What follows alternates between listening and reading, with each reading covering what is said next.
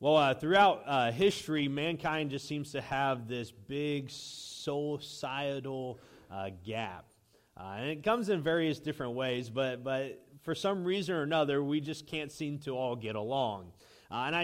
We don't necessarily know why this is. There's a lot of different ideas out there, but in my opinion, a lot of it deals with our fear of that which is different. And when our fear of that which is different comes upon us, we tend to react to people in very negative ways. And so just to give you some examples of what I'm talking about, for a long time throughout history, there was this fear of people who were left-handed. All right, so how many of you are left-handed today?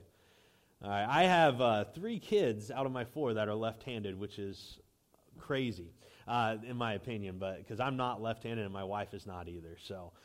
But for a long time, left-handedness was this kind of fear, and many people were forced not to use your left hand, but to use your right hand over and over again until you were taught out of it. In the Middle Ages, left-handedness was enough to determine that you are a witch. And a witch in the Middle Ages meant you were burned. And so you did not want to be left-handed, especially in that time period. All right, but it's just one of those things that it was because they were different that people got fearful. Another example is that of learning disabilities. Until recently, if someone had a learning disability, it oftentimes left them in bad places, and society treated them unfairly and in different ways. And it's only until recently that is starting to change. We see this big time within racial divides. Even in our society today, this world, this country that we live in, where we bring all kinds of people from all over the world together, we don't ever seem to really truly intermingle the way many of the founding fathers thought we should.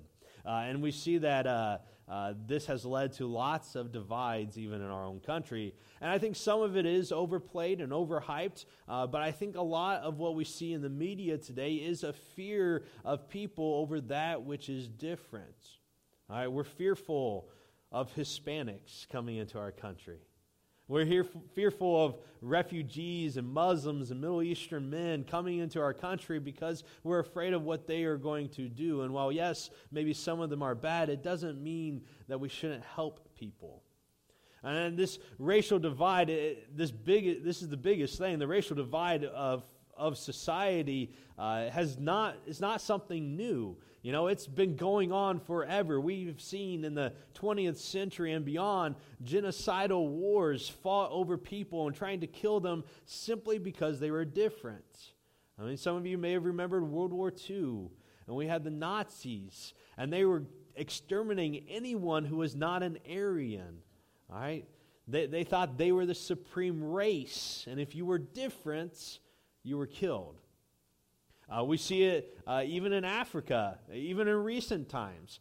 There was a movie called Hotel Rwanda, and it tells about the Rwanda genocide between the Hutu and the Tutsis, 2 different people that fought a war, killing not just men, but also women and children, trying to extinguish one tribe over the other. And it was a genocidal war in 1994. You know, that's not that long ago. You know, and this is just seems to me how we are as a human race for some reason or another. Well, today we want to talk about the New Testament and see that for them, it wasn't that different. While they weren't necessarily trying to kill women and children, there was definitely a racial divide.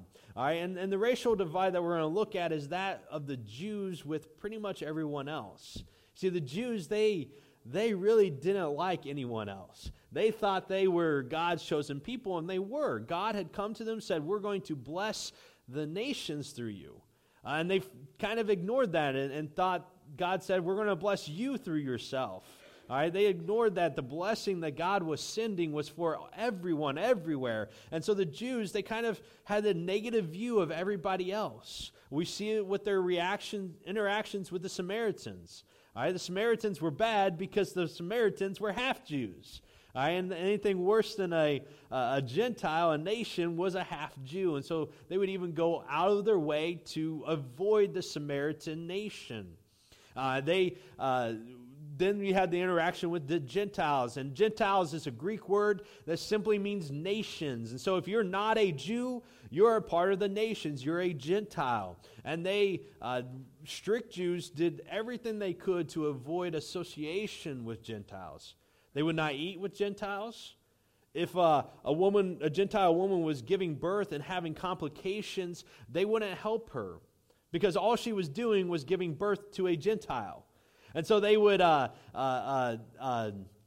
just avoid them and allow the woman to die in childbirth. I mean, that's how the Jews interacted. And it affected how the church initially interacted with the world. And so today we're going to be looking at this change, this shift in the church's thinking. There are moments in history that change the course of history. We see it in such times like AD 455. And in 455 AD, there was a Germanic tribe called the Vandals. And they came in and they vandalized Rome. They sacked Rome. And it completely destroyed the Roman Empire's control over Europe. And then entered into the New Ages, the Dark Ages as we call them. We see in 1492, Christopher Columbus sailed the ocean blue, and he discovered a continent that the Europeans didn't know about. And it changed the course of history. It changed their focus from infighting amongst themselves there to another place where they could fight with each other. 1776, the United States declared independence from Great Britain, and it led to a cascading effect for the rest of the nations in America breaking away from the European control. There are points in history that just changed the course of history. And today we're going to look at Acts chapter 10, which is a change in the history of the church. And so if you have your Bibles, we would encourage you to turn to Acts chapter 10 and follow along with us there. We're going to be just looking at this very significant portion of the church history. And we're going to read starting in verse 1. We're going to be introduced to the first of two main characters. In verse 1, we read that at Caesarea there was a man named Cornelius, a centurion in what was known as the Italian regiments. He and all his family were devout and God-fearing. He gave generously to those in need and prayed to God regularly. On one day, at about 3 p.m, he had a vision. He distinctly saw an angel of God who came to him and said, "Cornelius." Cornelius stared at him in fear. "What is it, Lord?" he asked.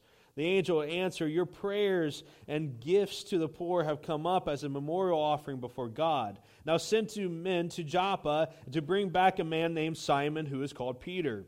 He is staying with Simon the tanner, whose house is by the sea." When the angel who spoke to him had gone, Cornelius called 2 of his servants, and a devout soldier was with him and his tenants. He told them everything that had happened, and he sent them to Joppa. All right, so we're introduced to this man by the name of Cornelius. He is a military man. He is called a centurion. Basically, how the Roman Empire kind of broke up their army, they would have these legions, and these legions were about 6,000 men. In each legion. So however many legions they had, that's how big their army was. But each legion was divided up into 6 cohorts, or 10 cohorts of about 600 men each. And then even further than that, each cohort had centuries. All right, and the centuries were controlled by the centurions. So this guy was pretty much the chief guy of what we would call a company of soldiers. All right, he's the sergeant of that, or whatever you want to call him. All right, and so he's in charge of this. He has lots of power over this group of people that he has, and we're told that he is God-fearing. Now, the Jews, they did not associate with Gentiles. They did not eat with them. They did not sit with them. But they did allow Gentiles to come and to learn about the God of Israel. And so the synagogues, you would have the Jews there every Saturday, and then some of the Gentiles would come in to listen. All right, and from there, the Gentiles were allowed to go through a process called proselytizing, where they could go from being Gentiles to being circumcised and taking on the laws of the Jews and becoming a Jew themselves. All right, now not everyone was allowed to enter into that process of proselytizing. As a military man, Cornelius would not have been allowed to do that. And so he, more than likely, was just this guy that was coming to the synagogue every Sabbath day and listening. And he was giving his money. And he was pretty much forsaking the gods of his ancestors and devoted himself to the God of Israel. And they called those type of peoples God-fearers. All right, so when you read in the New Testament, these were God-fearing Gentiles. That's what they meant. They were devoted to the God of Israel and Him alone. All right, and so that's who Cornelius is. He's God-fearing. He is not a Jew. He is a Gentile. So even though he might be respected by the Jews because he's coming and he's giving money to them, he is still not one of them. All right, and he's still separated from that. We see that he's even following Jewish customs of certain times of prayer, because in one of these prayers he was doing is when God comes to him and God says, "Listen, I've seen all that you have done, and we've seen your memorial offering, the gifts that you're giving to all these people." And he tells them, "You need to send for Simon, who is called Peter." All right, so we're going to call him Peter throughout most of the rest of this. Simon Peter. And he says he's in Joppa. And Joppa is like 30 miles away from Caesarea where Cornelius is at. These were both coastal cities. It would have taken a little over a day to get there. And so Cornelius, he hears the angel's message. And the first thing that he does is he brings in his servants and says, "Okay, you guys go and get him." All right, and so he sends them off to Joppa, and that's kind of where we're at. So that's the first person that in this story. We have Cornelius, the military man, the God-fearing man, the devout Gentile. But he can't be a Jew. Just remember that. All right, then we turn to the second man in this story, and we read about him starting in verse 9. It says that about noon the following day, as they were on their journey and approaching the city, Peter, the second person in the story, went up on a roof to pray. He became hungry, wanted something to eat, and while the meal was being prepared, he fell into a trance. He saw heaven open up and something like a large sheet being let down to earth by its four corners. It contained all kinds of four-footed animals, as well as reptiles and birds. Then a voice told him, "Get up, Peter, kill and eat." "Surely not, Lord," Peter replied. "I've never eaten anything impure or unclean." And then the voice spoke to him a second time, "Do not call anything impure that God has made clean." And this happened 3 times. Immediately the sheet was taken back up into heaven. All right, so we see Peter is staying with a guy by the name of Simon the Tanner. He is distinguished that way because Peter's name is also Simon. And so Peter, as a tanner, this man's house would have also been his place of work, and it would have been by the sea because of how he did his job and needing to use water quite a bit. And so the houses in this area of the world at this time, they would often have been flat on top. The roofs would have been flat, and they would have had canopies because it gets really hot, and you don't want to be in a hot house on a hot day. And so people would, in the midday, usually go up on top of the roof, and the canopy would have protected them from the sun, and the wind that was coming off of the ocean would have been enough of a breeze to cool them off during the day. And so Peter, he's on top of this roof at midday, and he's getting hungry. The people go prepare him a meal, and as he's there, he falls into this trance. He's praying, and God shows him this vision. And it's a very interesting vision. The vision is very simple. A sheet comes down, has all kinds of animals on it. Reptiles, they want to make sure that you understand there's snakes, and there's lizards, and there's all kinds of creepy, crawly things. And a voice from heaven says, "Get up and eat." And Peter says, "No, I will not do that." And so this vision, it's going to have a couple meanings, okay? The first meaning is the obvious meaning that we kind of see. All right, God here is telling Peter, kill and eat. All right, now the Jews, they had a very strict dietary law. All right, they were only allowed to eat certain things, and other things they were not allowed to touch. And if they did, they became ceremonially unclean, meaning that they could not participate in the worship that was at the temple of God. All right, so if you were ceremonially unclean, you could not participate in the religious life of Israel. And Israel was their whole culture revolved around that. And so you did everything that you possibly could not to be unclean. And so when Peter is asked to eat these things, his reaction is, no, I can't do that. If I do that, I can't participate in the worship of God. And so God, the voice from heaven, where you assume is Jesus or God, says, don't call what is impure what God has declared as pure. And so the initial meaning is kind of something reminding Peter what Jesus had said at one point in time. So Jesus, during his ministry at one point in time, was talking about ceremonial cleanliness. And he says it is not what enters into a man that makes him impure, but rather what comes out of his mouth, what comes out of his heart, is what makes that person impure. And so Jesus had already declared it doesn't matter what you eat. All right, and here Peter's being reminded that it doesn't matter what you eat. All right, so that's one meaning. It's a simple meaning. But there's another meaning to this. It is a preparation for Peter, because the Jews, their view of the Gentiles was that they were impure.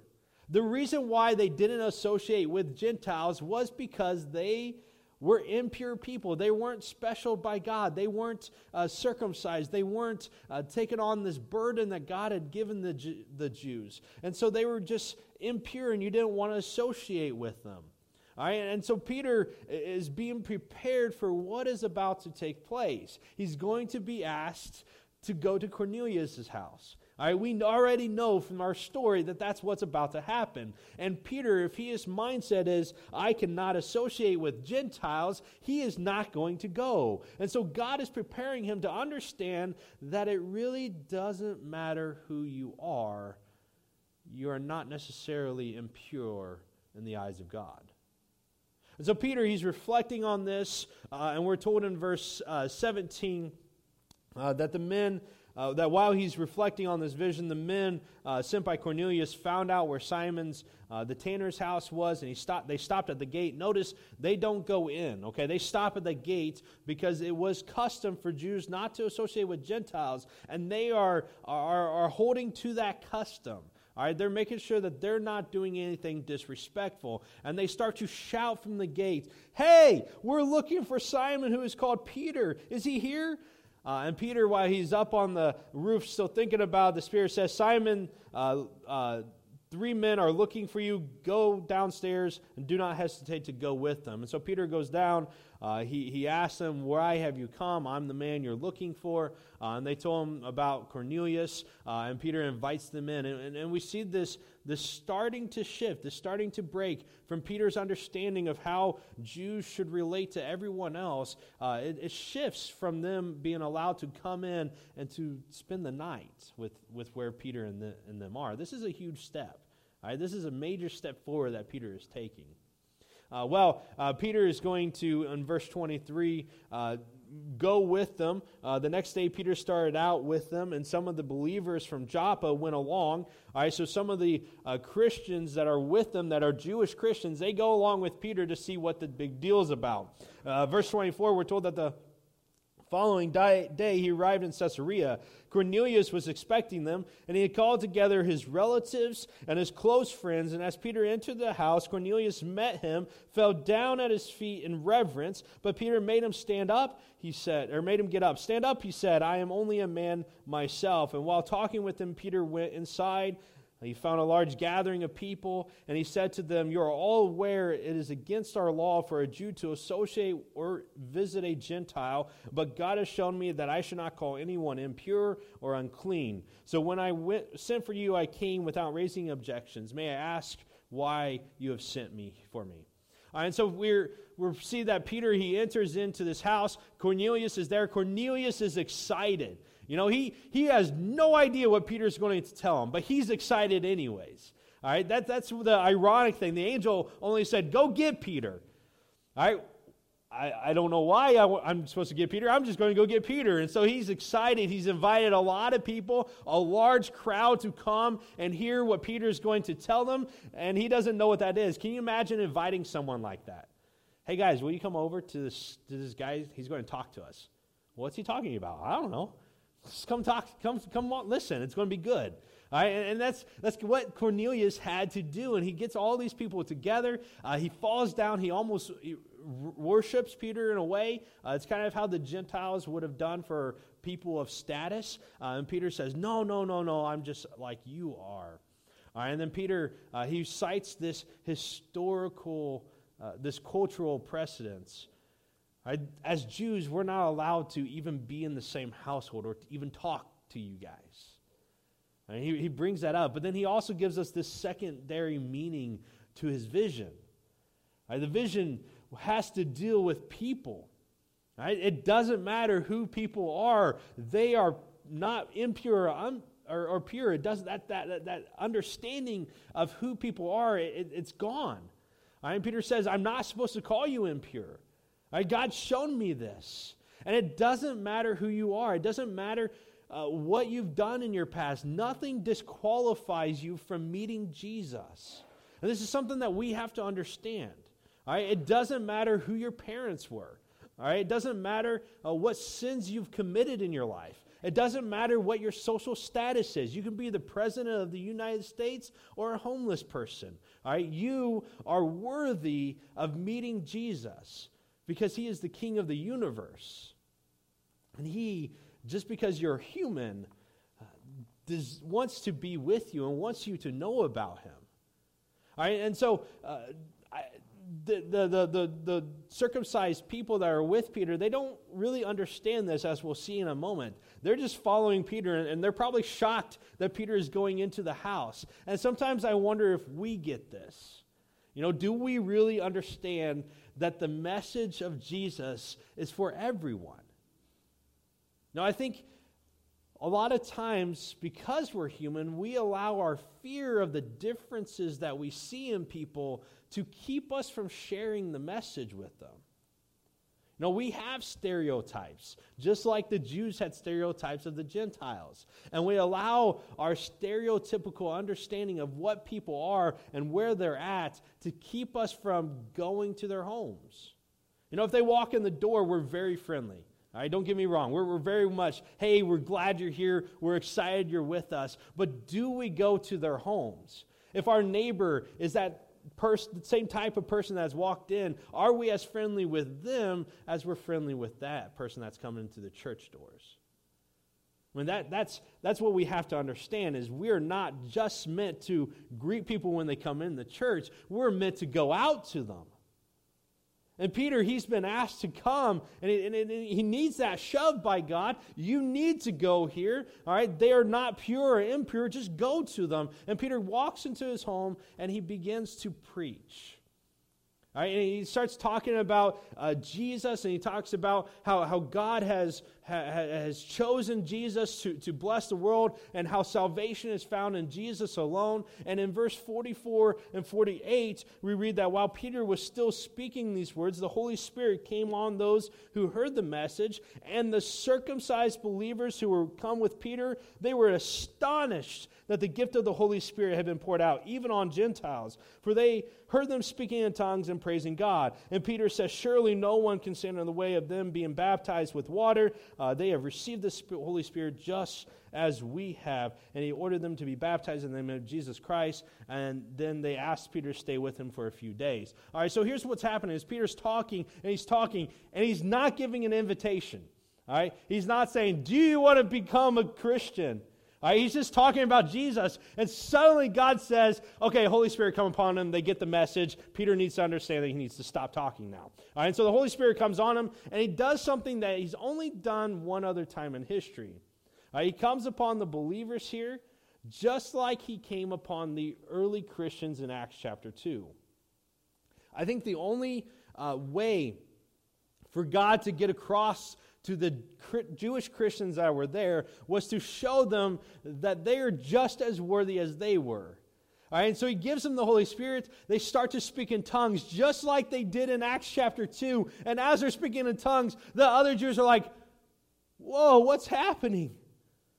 I mean, their understanding of how God interacts with mankind was completely blown out of the waters. And Peter takes them that final step and says, who is going to object for them being baptized? And the answer is, of course, no one. I mean, they understand that they cannot stand in the way of God. And so when Peter makes that suggestion, they go, yes, let's go. And they baptize these people, and Peter stays with them for 3 days.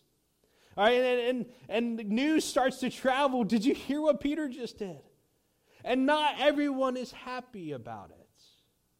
In chapter 11, the story continues, and it says that the apostles and the believers throughout Judea heard that Gentiles had also received the word of God. So when Peter went up to Jerusalem, the circumcised believers criticized him and said, you went into the house of an uncircumcised man and you ate with them. And starting from the beginning of the story, Peter began to tell the whole story. We're not going to read it because we just read it.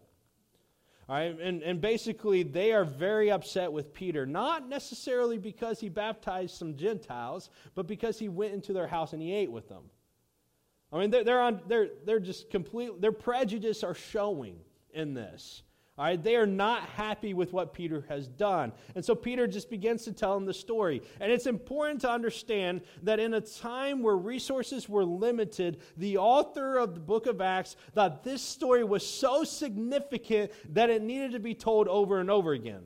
All right, there's lots of repetition. We start off with Cornelius' vision, and then Cornelius talks about his vision again. We read the story of Peter going into his house and his vision, and then we read it again.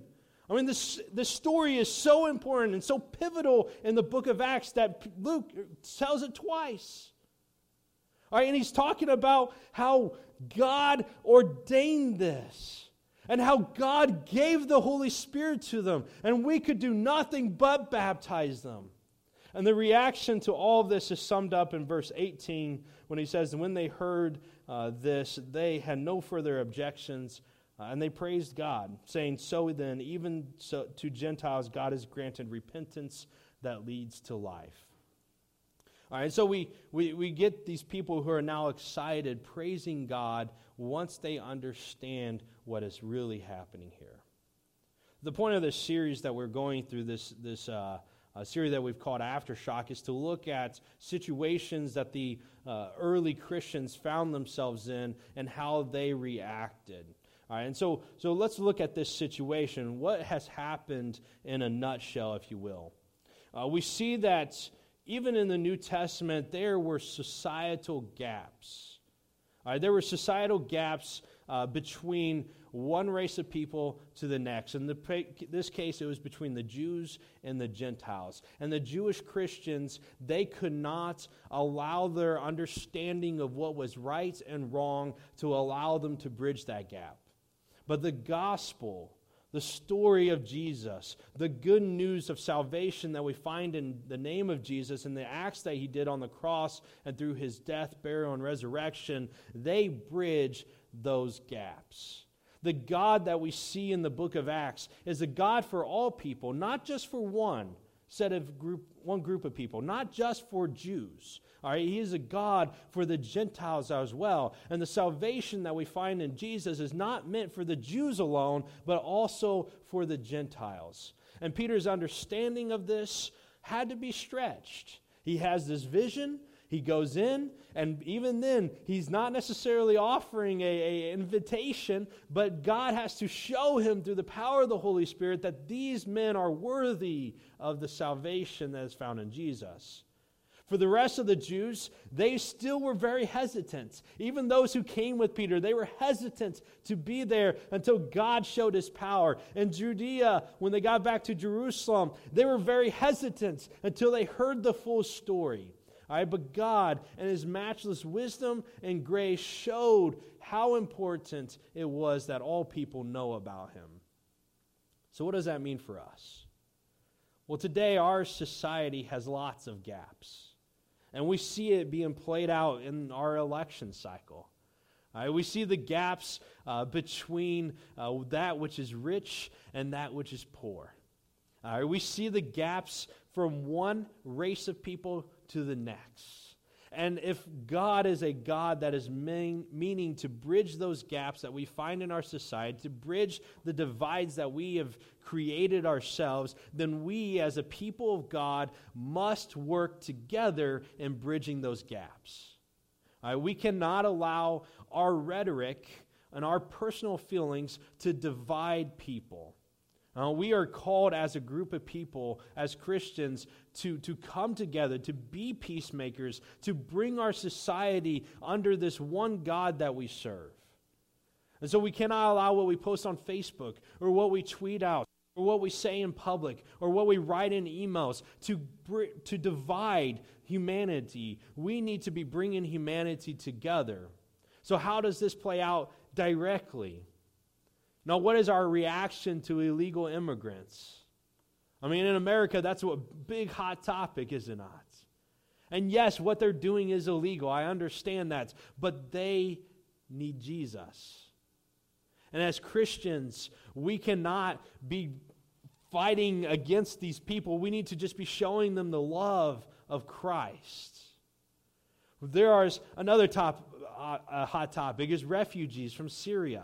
Muslims, Middle Eastern men. This is a big thing that we get very angry about as Americans. But those people that are coming into this country, they need Jesus. And as Christians, we cannot allow our division to divide us. We must show them love. See, the God that we serve is not a God for white Anglo-Saxon Americans. Right? Our God that we serve is the God of the entire world. And He wants not just white Anglo-Saxon Americans to be serving Him and to know salvation. He wants everyone, everywhere to know salvation. And as Christians, it's our job not to pick and choose who we get to tell about Jesus, but just to tell people about Jesus.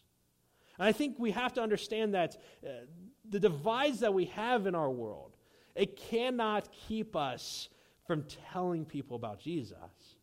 We must be men and women of the cross. We must be men and women sharing the good news wherever we go. And that is the reaction that we see in Acts chapter 10. That is what we should be doing. Can we do that? Let's pray. Heavenly Father, we are grateful that we have Jesus. And Lord, we're grateful that we have salvation in His name. And Lord, as we examine ourselves, I pray that we are not selfish as Christians. That yes, we understand that there are gaps in our society, but everywhere we look, there are people that need You. And I pray, God, that the differences that we come across, our opinions of who and how things should be done, does not keep us from telling the world about You. Help us not to be people who are dividing this world and causing enemies to rise, but rather people who are peacemakers, who are taking steps to draw people together, because that is what You have meant for us to do. Help us to be people that look beyond color of skin and look beyond wallet sizes and just focus on the fact that as humans we're sinners and we're desperately in need of You. Help us share that news with this world. Amen.